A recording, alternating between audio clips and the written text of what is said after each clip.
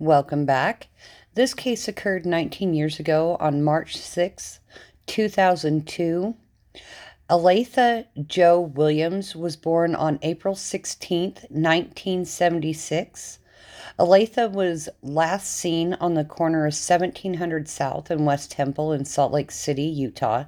She dropped off her belongings at a family member's residence and indicated she would return later. Aletha did have medical conditions. Aletha was 6 months pregnant at the time of her disappearance. This was originally a missing persons case and is now being looked at as a no-body homicide.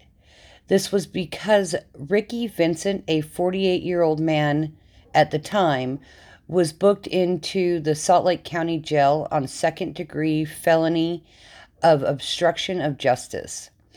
There is a person of interest in the case, although the name has never been released officially. Although Ricky Vincent has stated that it was his brother.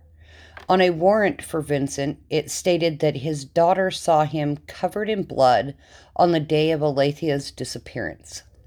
Vincent's girlfriend offered the same details to police, stating that he had taken a human life, describing he had killed a black female. During a trip to Kansas, she said her father's hair and body hair were completely shaved off. He also had a scar on his chest and arm. The daughter claimed Vincent told her that he may have hurt someone and that he got the scars from this person. He allegedly told her that he was worried about DNA, so he shaved off all of his hair. The area near 2590 South, 1160 West was searched by ground and helicopter for several hours. There was a motorhome that was seized. The police searched a residence in Kearns, along with a place of business in South Salt Lake. The family knew something was wrong when Aletha didn't show up to see her family in March. The family is asking for any information that can lead to where Aletha's body is. There is a reward being offered. The family wants Aletha's son to know that she did not just leave him. Family members say Aletha was outgoing, happy, and loved to spend time with her son, who was 8 when she went missing, and her son would now be about 47 years old.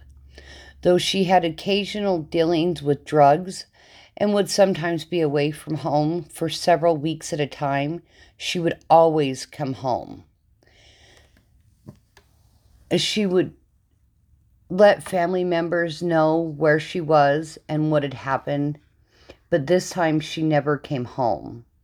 She has a tattoo of the name Shawn on her wrist, pierced ears, pierced tongue, and again was 6 months pregnant at the time of her disappearance. This case is being taken care of by Salt Lake Police Department.